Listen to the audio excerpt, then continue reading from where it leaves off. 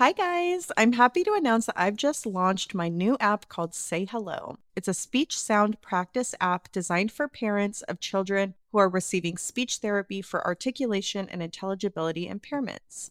Think of this app as a quick and engaging way for parents to complete speech homework without the fuss of those practice packets that we photocopy and they just are never seen again. It makes practice sessions easy and accessible while also helping parents to be natural coaches and know exactly how to cue their child to make their speech sounds correctly. So, we all know that children who practice their speech sounds daily are more likely to make progress. This means the more they practice with the child, the less time will be spent in speech therapy and more confidence for their child. Say Hello provides parents with quick, guided practice sessions that they can do anywhere. Working in conjunction with their speech therapist, they pick the sound the child needs to work on and follow the provided prompts. Parents select the time that works best for them to receive notifications, and they can complete a practice session in 3 to 5 minutes. So we offer a free 7-day trial, and after that, it's just $4.95 a month. Check it out wherever you get your apps.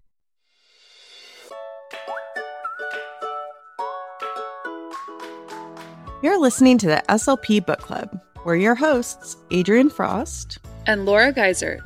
This month we're reading Age of Opportunity by Dr. Lawrence Steinberg. Let's get into it.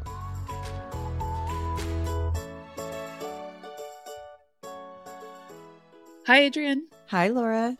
Welcome back to the SLP Book Club podcast. Today we are covering Age of Opportunity, chapters 3 and 4. It's going to be a lot of information, so we'll keep our little conversation at the beginning short, but we are going to play Would You Rather. And Adrienne, you said you have a good one? Yeah, I do. Okay. Would you rather? Would you feel worse if no one showed up to your wedding or if no one showed up to your funeral? Okay.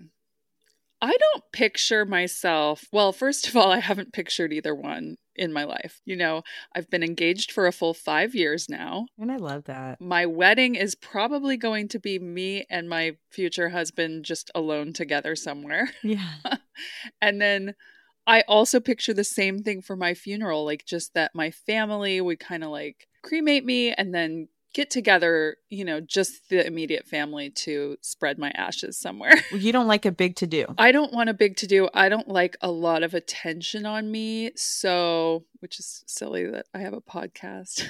Yeah, I mean, I guess it would be the funeral. If I imagine like 5 people who love me gathering and they don't show up, that would really bother me.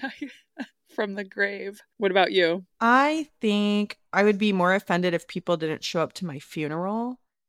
Because at least my wedding, I'm like, okay, maybe people don't support my union, whatever. Maybe they don't like the person I'm marrying. Who knows? There's like a lot of drama reasons that people might not show up to a wedding. But a funeral is like celebrating your life lived. Yeah. But there have been funerals that I haven't attended that have just been like too emotionally difficult. So. Okay.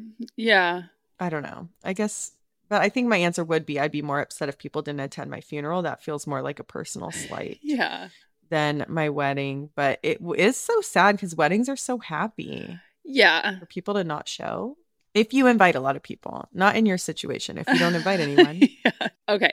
Let me ask you this. Okay. Would you rather let your boss or your parents see your full internet search history? What a question.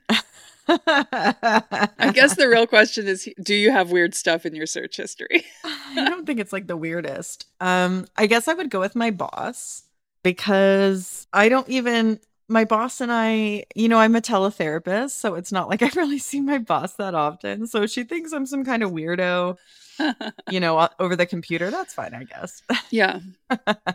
Yeah. What about you? I guess I'd go with the same if I had a job with a boss.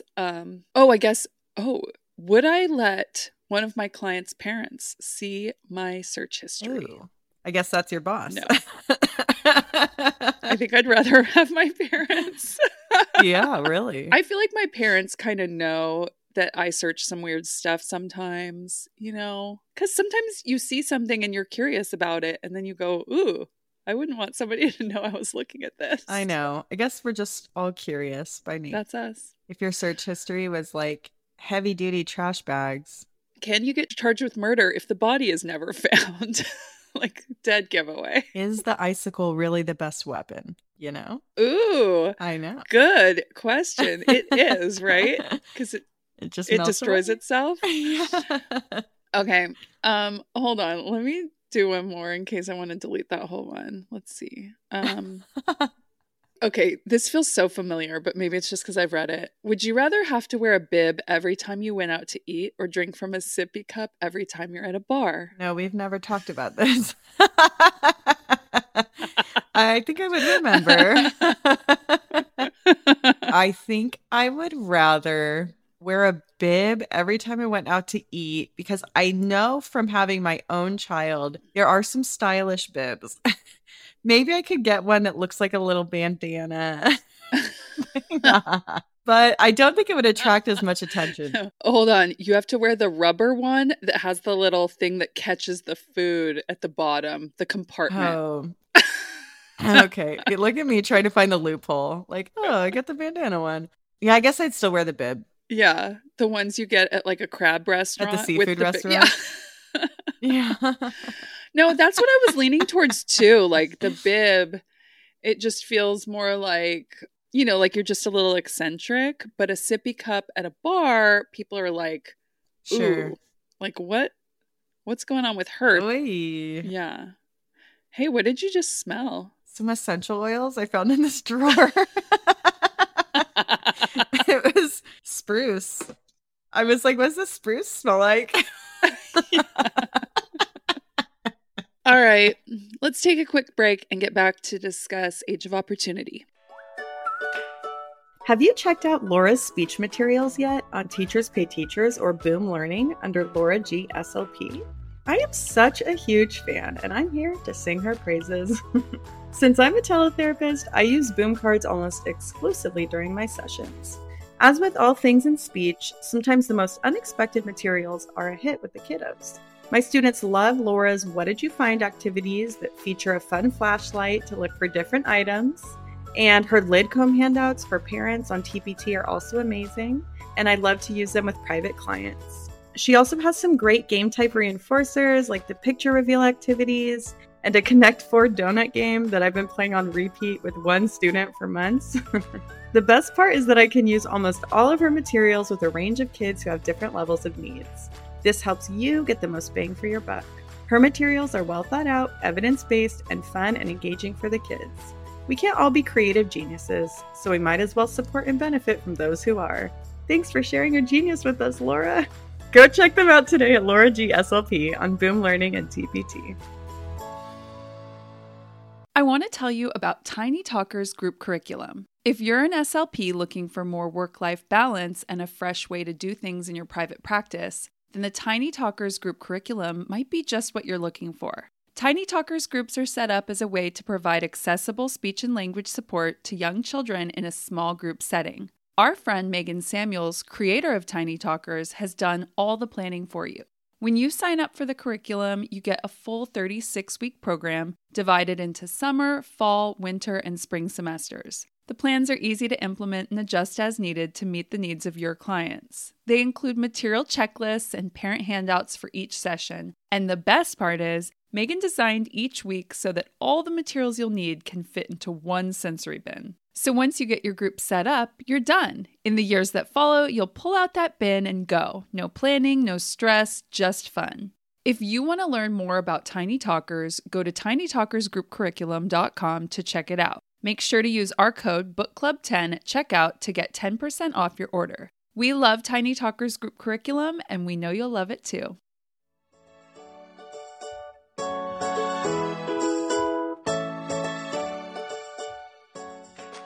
All right, so chapter 3 is called The Longest Decade, and we are pruning out some of the information because otherwise this will be the longest episode. So there's a whole section in the beginning that I'm just going to kind of skip and summarize by saying puberty is starting a lot earlier and adolescence is lasting a lot longer than it used to.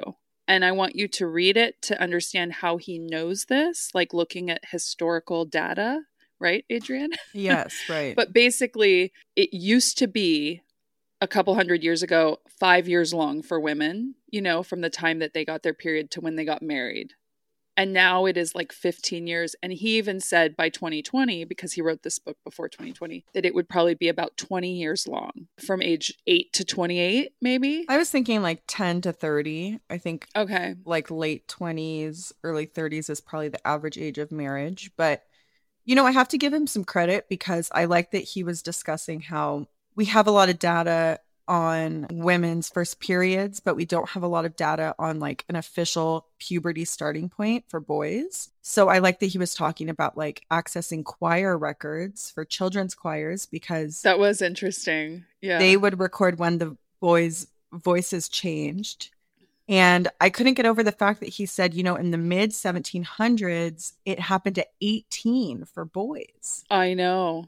I was like, what? So boys seemed so much younger for so much longer. And then gradually it started getting younger, you know, just like with women, the period started coming sooner. So yeah, I don't know. It was really interesting. He also, at the end of that whole section that I'm trying to skip, but that is fascinating, so please read it. He described how they've also tried to use like breast development and testicle growth in boys and summed it up by saying that girls are showing their first signs of sexual development in kindergarten now in some areas and boys in first grade, which is nuts. He kind of shows you the extremes. Like in some areas, kids are showing these signs so young, like at age 6. So kind of wild. Yeah. But why?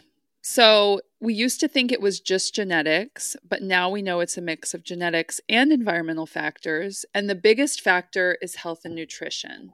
In general, a mother who's healthy during pregnancy and then has a child who's healthy will enter puberty earlier, which is why the age of puberty did lower from the 19th century to the 20th, because nutrition in general improved. More recently, though, health and nutrition have not improved enough to account for the decline in puberty age, say from the 1950s to now. Kids in the most unhealthy and poorest populations continue to have dropping ages, and it's important for us to understand why.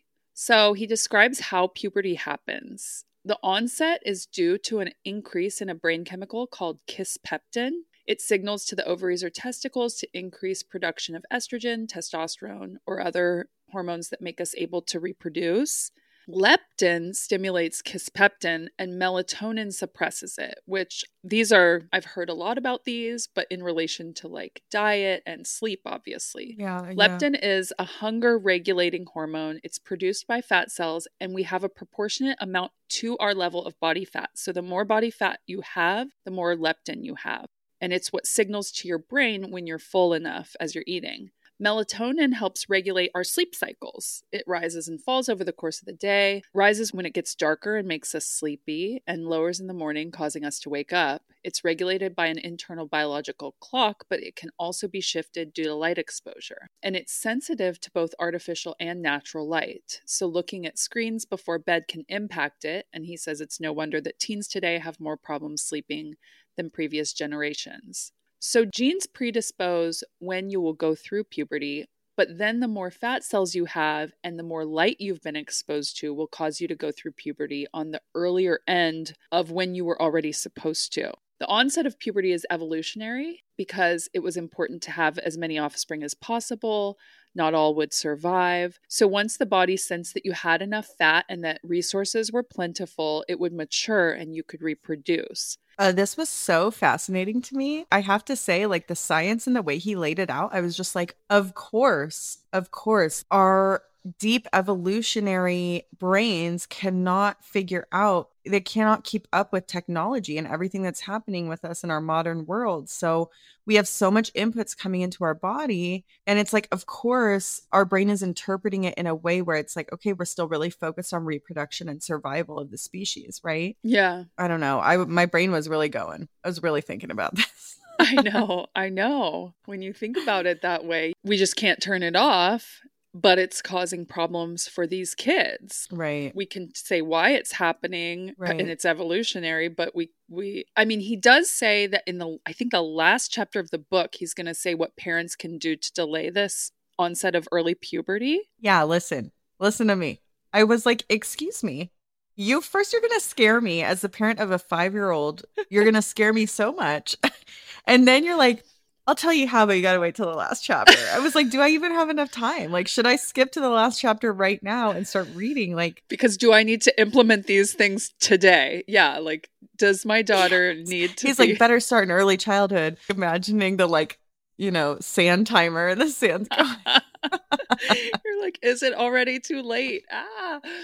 Yeah, he did that to us. It was a little cruel. Okay. He says kids today are more overweight and have higher levels of obesity, plus spend a lot of time in front of screens at all hours. So we can understand why puberty is taking place earlier based on what we know about evolution. But the link between obesity and light exposure doesn't explain why male puberty takes place earlier. Children are also being exposed to more endocrine disruptors, which alter the production and effects of naturally produced sex hormones and can mimic the hormones themselves. These are found in plastics, pesticides, hair care products, and meat and dairy items, and it's nearly impossible to avoid them, even when parents really try to set up their homes a certain way, feed their kids a certain diet.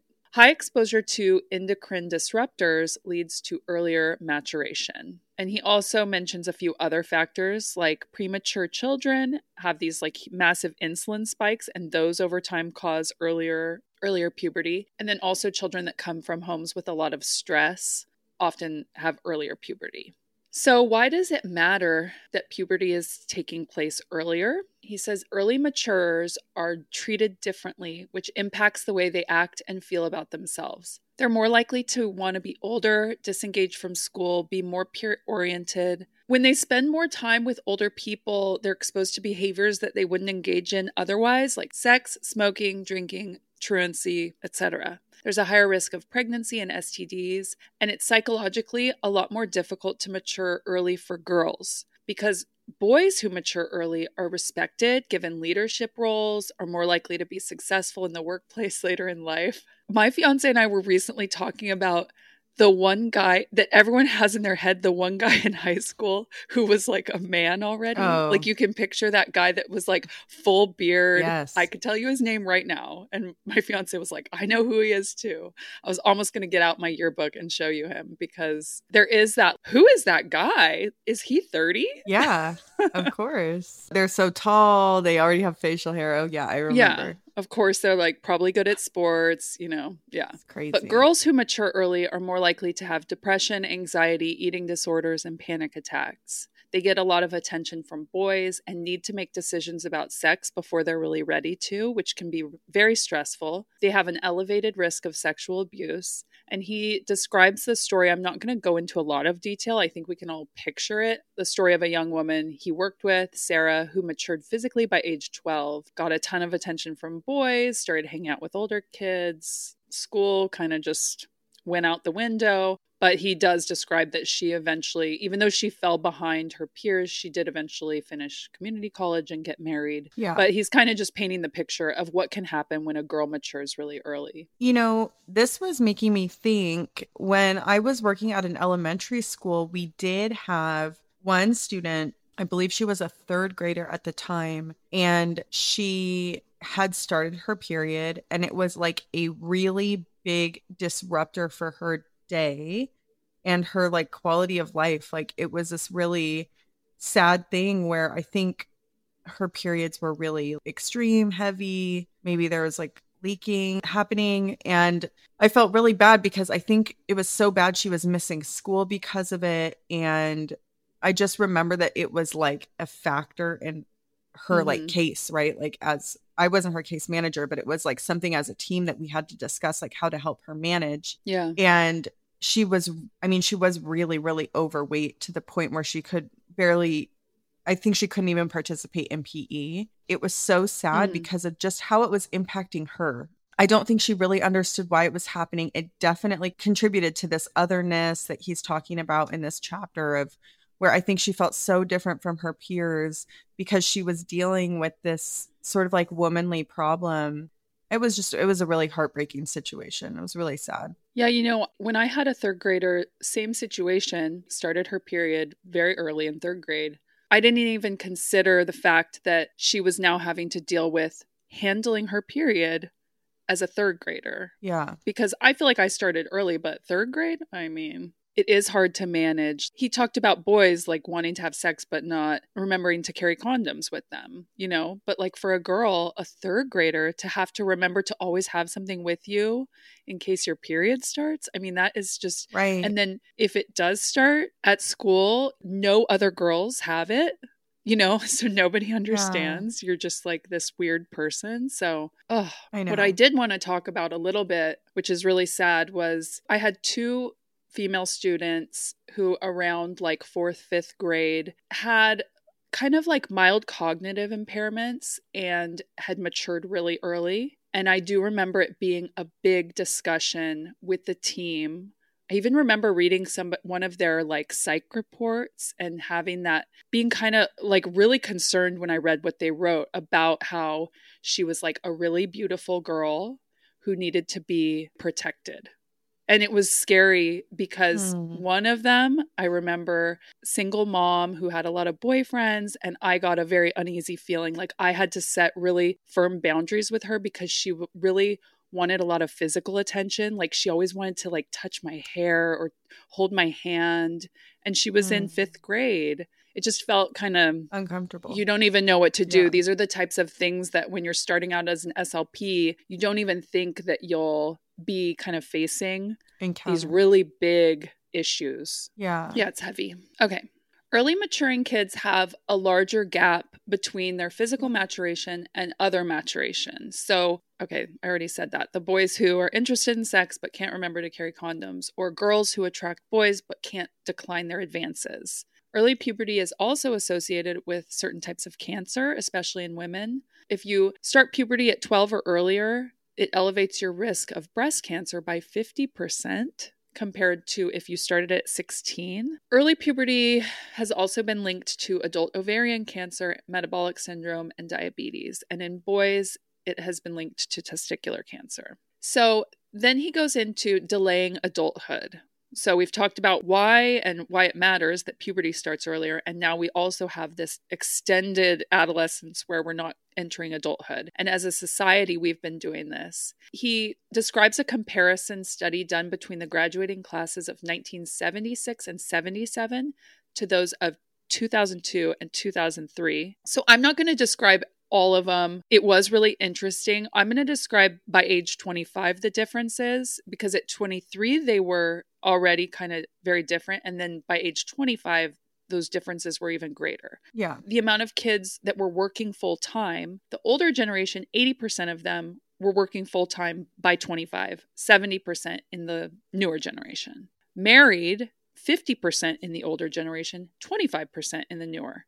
Having kids, a third of them had kids versus a fifth now. Living with their parents was less than 25% in the older generation and more than 33% now. And then receiving financial assistance from their parents, less than 20, it was the same, less than 25% in the older generation and over 33%. So across all of these measures, the newer generation is just pushing it, still relying on their parents, not entering full independence yet, right? Yeah. Which also kind of checks out for me. My mom had my brother at age 20 when she was still in college, Right. you know, and had to like start life. Her and my dad had to be like, all right, let's buckle down, get our careers going. We have a kid now. And then I am 39, unmarried, and have never had kids. So I know. And I know that he kind of acknowledges that there's a lot of factors at play, but there really are. The entire society that we're growing up in is completely different than the one our parents grew up in, when you could buy a house for $90,000 on the salary of a postal worker. It's just, I feel, and I know that he defends our generation, like it's not our fault. Yeah. But we're just trying our best. Just trying our best out here. Yeah.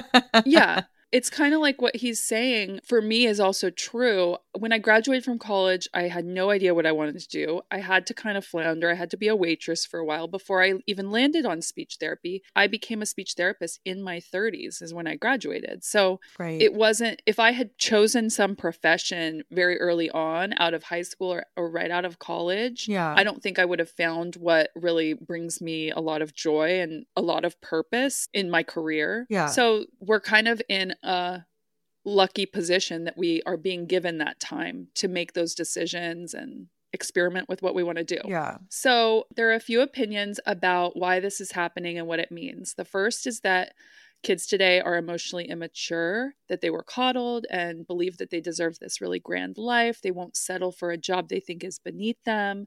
So they take a lot of time to find themselves. Another theory is that they're making rational choices. Today, jobs that pay well require more education, so kids stay in school longer. Gender roles have changed. Women are staying in school and are more likely to have high-paying jobs and are less dependent on men to support them, so they don't need to get married until they've established their career. And in general, the middle class is delaying marriage and parenthood. Right. And then a third theory is that it's arrested development. Basically, these kids now are avoiding commitments and responsibility. But he says we need a fourth perspective that considers neuroplasticity because the brain remains malleable. So if these individuals are engaged in challenging new experiences, it will keep that window of plasticity open. And going to college is probably the best way to develop self-control and strengthen cognitive abilities because you are challenged and exposed to new ideas constantly. He says older adolescents entering college still have challenges with self-regulation. Their easily aroused, reward-seeking system combined with unstructured, minimally supervised days can be a problem. So if adulthood is delayed, we face increased risky behaviors. But on the other hand, if there's too much structure, we risk closing that window of plasticity. So he says it's important that we focus on how the time is spent if we are going to basically allow kids to delay adulthood.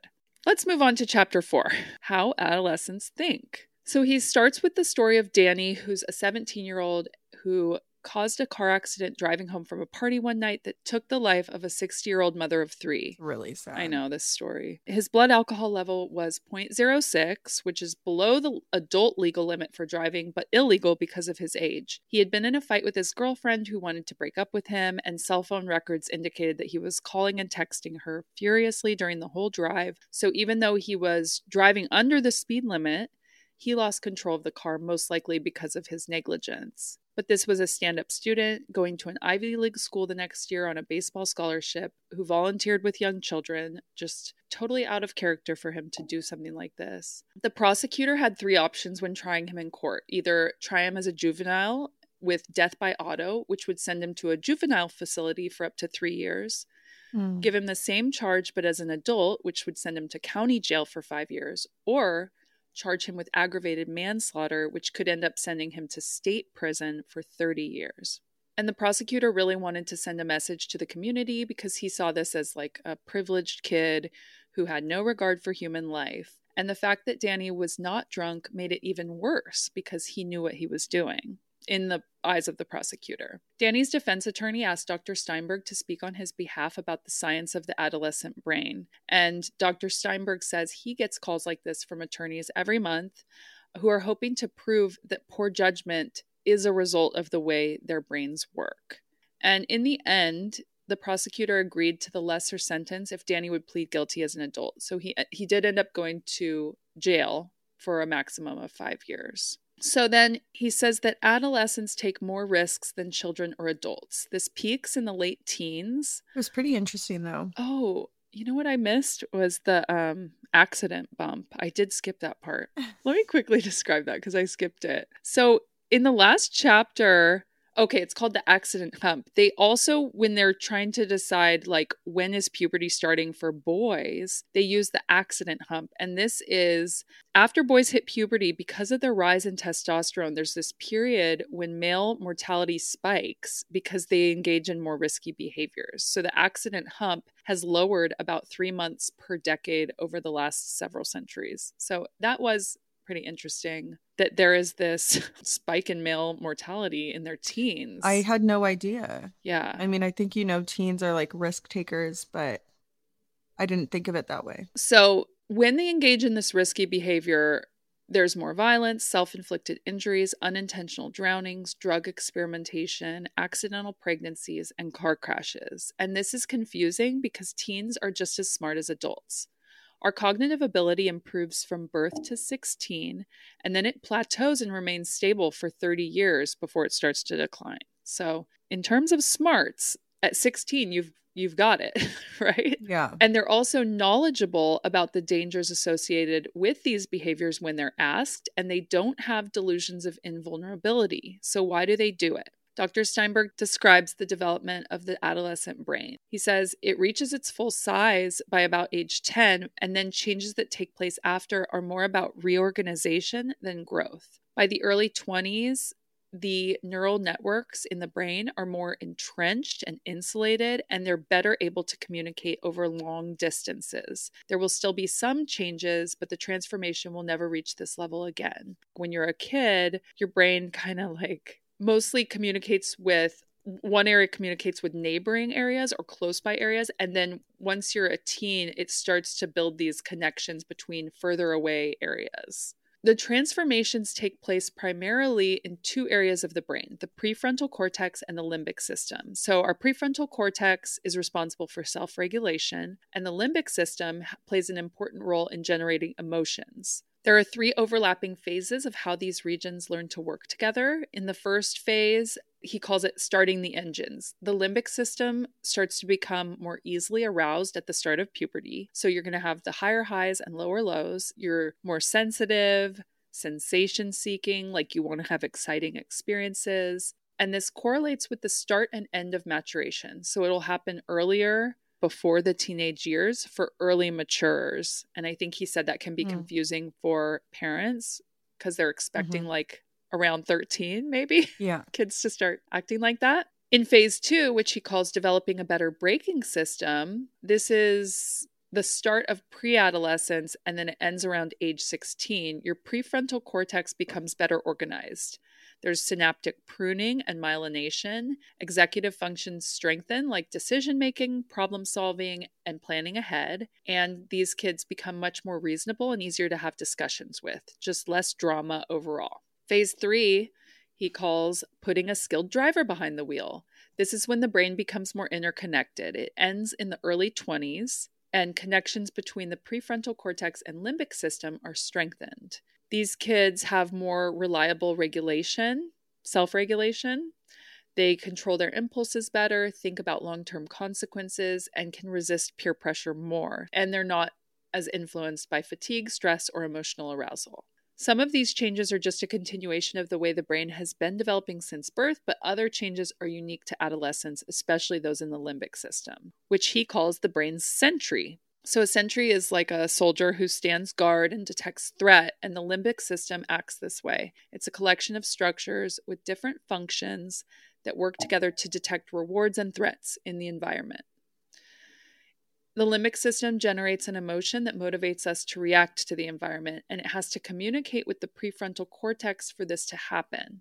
So he described it as a report being sent up to the prefrontal cortex with the emotion, and then the prefrontal cortex interpreting it and deciding what to do. This is downstairs brain and upstairs brain, if you've read The Whole Brain Child, right? The prefrontal cortex basically checks us and keeps us from just always following what we feel at any time. Our actions really depend on how strong that emotion is and how well we can manage it. So some temptations are easier to resist than others based on how strong the feelings are. And under certain conditions, I think we all know this, we're more likely to give in to temptations, like when we're stressed or tired. And some people have more trouble regulating if they have stronger limbic system response or weaker self-control. Now he describes the pursuit of pleasure. So he says puberty changes the brain's chemistry, making it more easily aroused in response to rewards. Sex hormones have a powerful impact. Dopamine is what motivates us to go after experiences of pleasure. So when we see things like images of happy faces, money, chocolate cake, etc., we're going to end up craving those things. And then he describes dopamine squirts, which I can't remember what book we already talked about this. Hard to know. Can we call it something else? I know. Okay. I know. A dopamine squirt is when you anticipate a reward, like when a roulette wheel is spinning and you're like, oh, it might land on my number. Yeah. Or you see a dessert cart being wheeled around. So when we finally get the thing we're thinking about, dopamine creates the sensation of delight. But at puberty, there's a large increase in dopamine receptors in the brain, especially in that pathway from the limbic system to the prefrontal cortex. And those pathways are easily activated. This is why things that feel good feel better during adolescence, like your first kiss, listening to music, laughing with your friends. This got me thinking about all kinds. I mean, I do picture like laughing so hard you're just like crying about the stupidest things. Listen, this part, it was like so eye-opening to me and like affirming, because sometimes I do find myself, it's really sad, but it almost feels like things lose their magic a little bit, like as you get older. Like that's the feeling, right? Like, yeah. Now when I laugh really hard, I find myself going like, wow, I haven't laughed that hard in like a really long time. I'll be like, I used to laugh so hard all the time, like in high school, staying up late with your friends and everything's so funny and music is so good. And like, it's even hard for me to like discover new music now, where I just kind of want to listen to like what I always listen to. And I don't know, I was kind of feeling like it was a me problem. Like you grow up, you become jaded or like disenchanted or whatever. And it was like nice to know like, okay, this is just my brain. Things literally don't feel as rewarding as they used to. Yeah. So it's not like something within me. It's just sort of a general thing that happens. Yeah. No, it helped me a lot because I feel like I was still chasing some of that maybe in my late 20s and early 30s, like especially with relationships, stuff just didn't feel as like passionate, you know? Yes. And you would look back and kind of reminisce and like long for things you experienced when you were a teen. And it's like, no, you don't get that again. I'm sorry. You just don't get that. You don't get to have that again.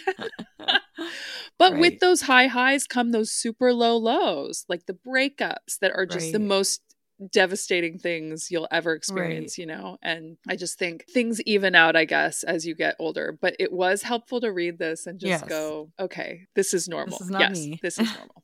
Okay. So the nucleus accumbens, how do you say that? Nucleus accumbens? I don't know. Oh, I should know this from like you're Latin. Come on, what? Nucleus accumbens, which is most active when we experience pleasure, gets bigger as we grow into adolescence, but then smaller as we grow into adulthood. So there you go. Just another, you don't get to experience pleasure as much now. Sorry.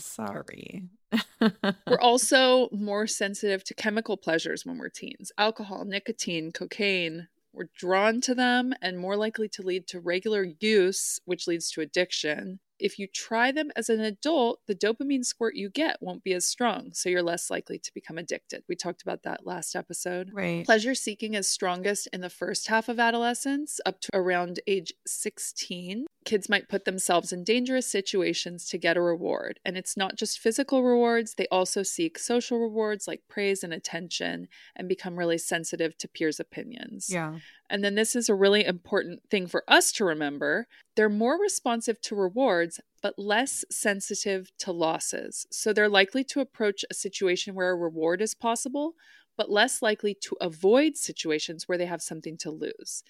So you can change behavior by motivating with a reward much more easily than threatening a kid with potential punishment, because they're not going to care as much.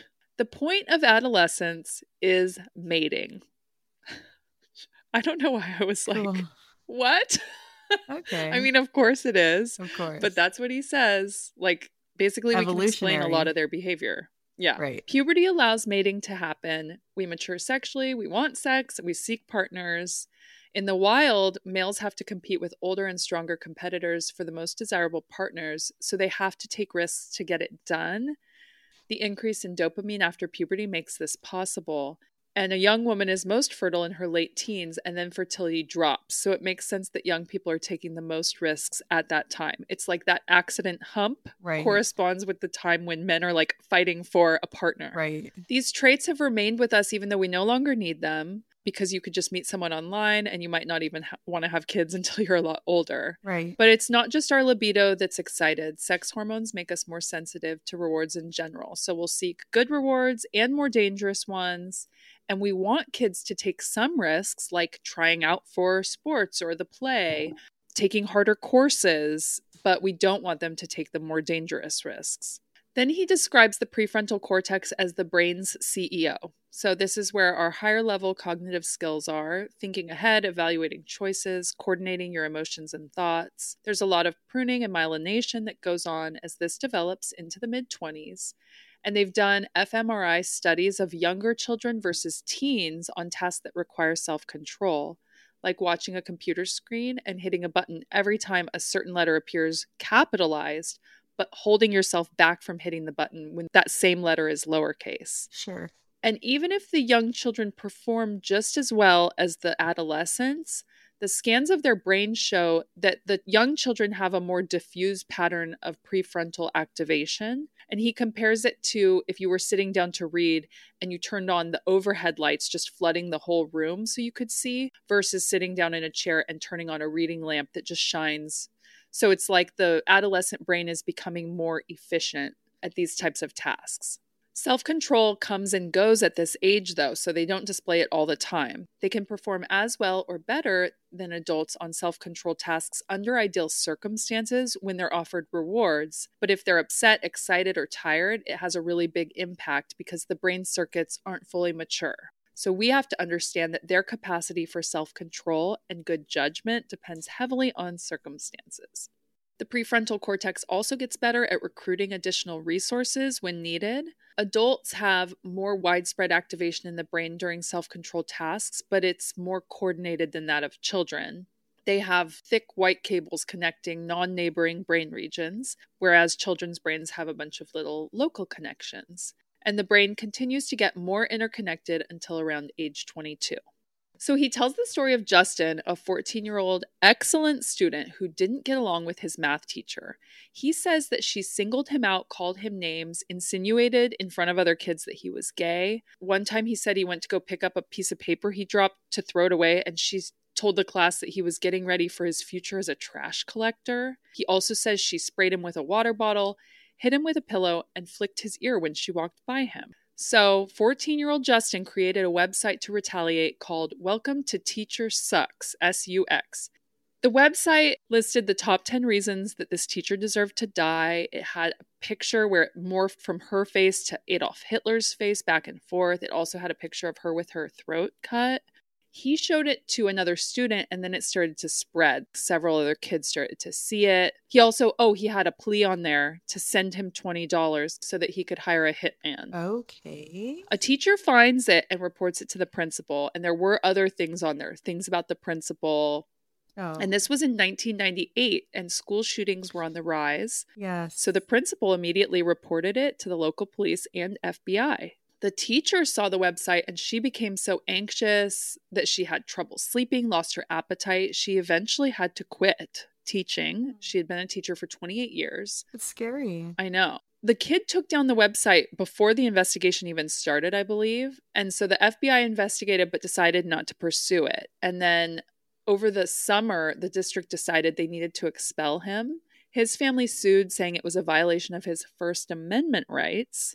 But the district won both the initial court case and a later appeal. The judges determined that the website was really disruptive to the school, and so they did have grounds to expel him. But parents at he gets sent to a boarding school, and parents at his new boarding school also complained, and he ended up being asked to leave. And then he was homeschooled for the rest of high school and went to college and law school, and he now works as a lawyer. So it's kind of like tricky because kids are so impulsive. Let me ask though, at the boarding school, did parents complain because of the previous website, or was his behavior continuing? The case got national attention and was well known at the time. Oh. And so the parents at the new school didn't feel safe with him there. I see. So now he's a lawyer. Yeah, now he's a lawyer. So this is like an accomplished adult. And it just shows you, like, at 14, if things aren't going your way, like you can make bad decisions. You can make really bad decisions without thinking through the consequences. And Dr. Steinberg was contacted by Justin's lawyers in 1999 when the teacher sued him for defamation and damages because she had to end her teaching career after the incident.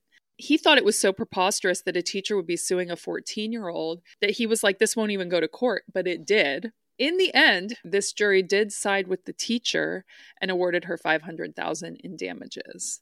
So, why do kids do what they do? He says we can't really know what was happening in this kid's mind, or with Danny's accident, the boy who got in the car accident. Did he understand how dangerous texting while driving was? Was he even texting while he was driving? It could have been something else. We can understand how people make decisions by testing them under controlled conditions and then seeing how things change when the conditions are altered. There have been thousands of experiments on adolescent decision making, and there are two important differences between children, adolescents, and adults. First, the sensitivity to potential rewards of a risky choice peaks around age 16, so it's easier to get adolescents to gamble even when odds of winning are small. Second, children make more impulsive decisions than teenagers, and teenagers make more impulsive ones than adults. So the attraction to rewards makes them do really risky things, and poor self-control makes it hard to think before they act. He mentions that most of the research on decision-making has been done in the United States, but that these things should be seen everywhere because all adolescents go through puberty and have the same changes in their brains in terms of hormones. Yeah. Self-control is less influenced by sex hormones, so it's hard to make predictions across cultures. Self-control is your prefrontal cortex, and your prefrontal cortex is more influenced by your environment. So he says, shouldn't teens in places like Asia, where they demand more self-control, have this skill develop faster? So he describes a study he did in 2010 covering all different countries in the, like so many, China, Colombia, Cyprus, India, Italy, tons of countries. The results were similar in terms of reward sensitivity and self-control. Some differences were impacted by cultural norms, like the increase in drinking alcohol in countries where alcohol is frequently consumed by adults, whereas obviously in countries where even adults kind of aren't encouraged to drink alcohol or it's hard to get, those kids don't do it. Yeah. There's little gun violence in adolescence in countries with strict gun laws, and not a lot of unprotected sex in cultures where any sex before marriage is frowned upon. So across cultures, we're seeing heightened sensation seeking, maturing impulse control, and a willingness to take risks during this age. But the differences we see are not because the teenagers themselves are wired differently, just that the social context is different. We shouldn't be trying to change the teenagers. We should be trying to change the environment around them. And we'll talk more about that in the next chapter. And he says we also see the same things in animals as they go through puberty. They have more dopamine receptors, increase in pleasure from drugs, which I hate that they test that. It's like, yeah, cocaine in a mouse. It's so sad. Interest in socializing and taking risks. Okay, so since puberty is happening at a younger age, the brain's reward system becomes really easily aroused at a much younger age than it used to. Sure. But self-control maturation is not driven by puberty. So your ability to control your impulses is driven by your prefrontal cortex. They still learn to plan, think ahead, and control impulses at the same age that they always have. So these kids learn those skills at the same time as people 100 years ago, but they're entering puberty so much younger. And we have this huge, it used to be that the age you became easily aroused kind of coincided with your ability to deal with that arousal. And now we have this massive mismatch, this big period where they can't handle the arousal. And that's why we're seeing the problems we're seeing. Wow. There we go. We learned why. We know why now. Now we know why. All right, Adrienne, any thoughts on any of that? Gosh, we should have broken those 2 chapters into 2 episodes. No, it's okay. I thought they went together well. The first chapter 3 really like set this foundation of like there has been a change, and then chapter 4 is like, and here is kind of why and how it's really affecting kids, like knowing that there's such a gap between brain development and, you know, puberty and the hormones. It's really important. Especially, I was just thinking about like us as speech therapists, you know, we deal with a lot of kids who have behaviors all kinds, right? Yeah. And I do think about even, okay, when I was working at a K-8 school, that was like a really good example, because if you were there long term, you would know kids from kindergarten all the way up till when they left for high school. And it's like a really big time to know somebody. So I wasn't there for that long, but I would talk to the SLP who was there before me, and she would be like, oh, if you see this kid now, this 5th grader, and then tell me some like unhinged story about something he did in second grade. Like went after the principal with like a broom handle or something crazy. And I'm like, Yeah. what? But that's such a good example of when kids are younger, they're much more impulsive. They don't think about the consequences. Upstairs, downstairs brain, right? Decision making. And to think about having all of this early puberty, all of these like pleasure seeking and risk taking, and not having even less ability to reason. Yeah. I think that can really help our jobs as SLPs just to have a better foundational understanding of why these things are happening. To think more along the lines of Dr. Steinberg, right, where he's called in on these to testify on these cases, you know, that brain science is a huge factor in these kinds of issues. And I just feel like if we can bring that knowledge to our behavior and our dealings with kids who have a lot going on inside of them, maybe we can be a little bit more understanding and empathetic. And I feel like the way things are going in school districts now, there's no consequences anyway. So I don't think anybody's coming down super hard on these kids. I know. The pendulum has swung. They do not have boundaries. I feel like reading this, you can see why this book would have had such an impact on Tara Sumter and why she constantly recommends it, because her big focus is so much on executive functioning skills. And now we're seeing basically there's not a whole lot we can do to fix this problem of early puberty. I mean, I guess he's going to tell us later, but this is happening around us. Screens, poor diet, things are happening. Endocrine disruptors that are making kids hit puberty younger. And whether you can control it in your own kids isn't really, you can't control it in the kids you work with. It's going to be happening in your schools. So what we can influence is their ability to handle what happens with them. So their ability to weigh the consequences of something, create a plan, think about the future, control their impulses. Those are skills that we can help kids develop. I mean, we know that other executive functioning skills like being able to perceive things and pay attention are so important for speech and language development, but then just for everything, for like living your life, these other skills have got to develop, and we have to help them develop them earlier if they're going to be reaching puberty earlier. Otherwise, we're just headed down this like terrible path with adolescence. Yeah, I know. I feel like there's room for like definitely some way to weave it into the curriculum at an earlier age, right? Consequences and behavior, and maybe more resources for parents or something. I wish that parents knew how much screen time really affects kids. Yes. I was even telling a friend when I read that fact about how even artificial light from screens can disrupt melatonin production. And I like read that fact and was like, oh, did you know this? That like it can cause early maturation because it tricks your brain into thinking like it is a different season and that there's more food available. So it's a better time to reproduce. And my friend was like, oh, well, I just thought that it just made it hard to sleep. I didn't know that it affected people in that way. And I'm like, yeah, I wish everybody knew that. Yeah. It's kind of like the way it's presented with the screen time is like, yeah, it will disrupt your sleep. Like you almost picture, oh, the light shining in your eyes makes it so your eyes can't like, you're not thinking about these like bigger changes happening like to your body, to your hormones. You know, it's major. Right. And especially with kids, it's like, I think parents think like, oh, screen time's not good. We need them outside and stuff. But you don't really understand like, oh, this can have like literal lasting changes that cannot be undone. Yeah. You know, unless you read the last chapter of the book and then maybe it can. Who knows? We're just crossing our fingers, hoping he gives us some real actionable items. I gotta know.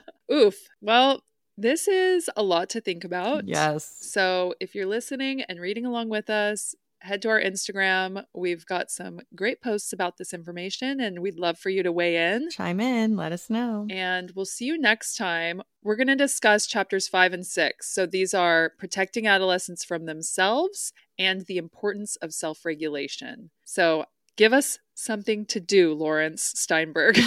We need help. Tell us what we can do. We need it. All right. We'll see you next week. Bye, Adrienne. Bye, Laura.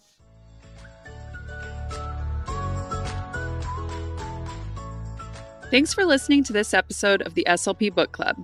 If you love what we're doing, the best way to show your support is by leaving a 5-star review and rating on Apple Podcasts or Spotify. If you want to join the discussion, head to our Instagram at SLP_book club. Each week, we're posting about the topics we discuss, and we'd love for you to weigh in. Want to listen to episodes early and ad-free, plus get one free resource from my TPT store each month? Go to patreon.com/the SLP Book Club and join our Patreon for only $3.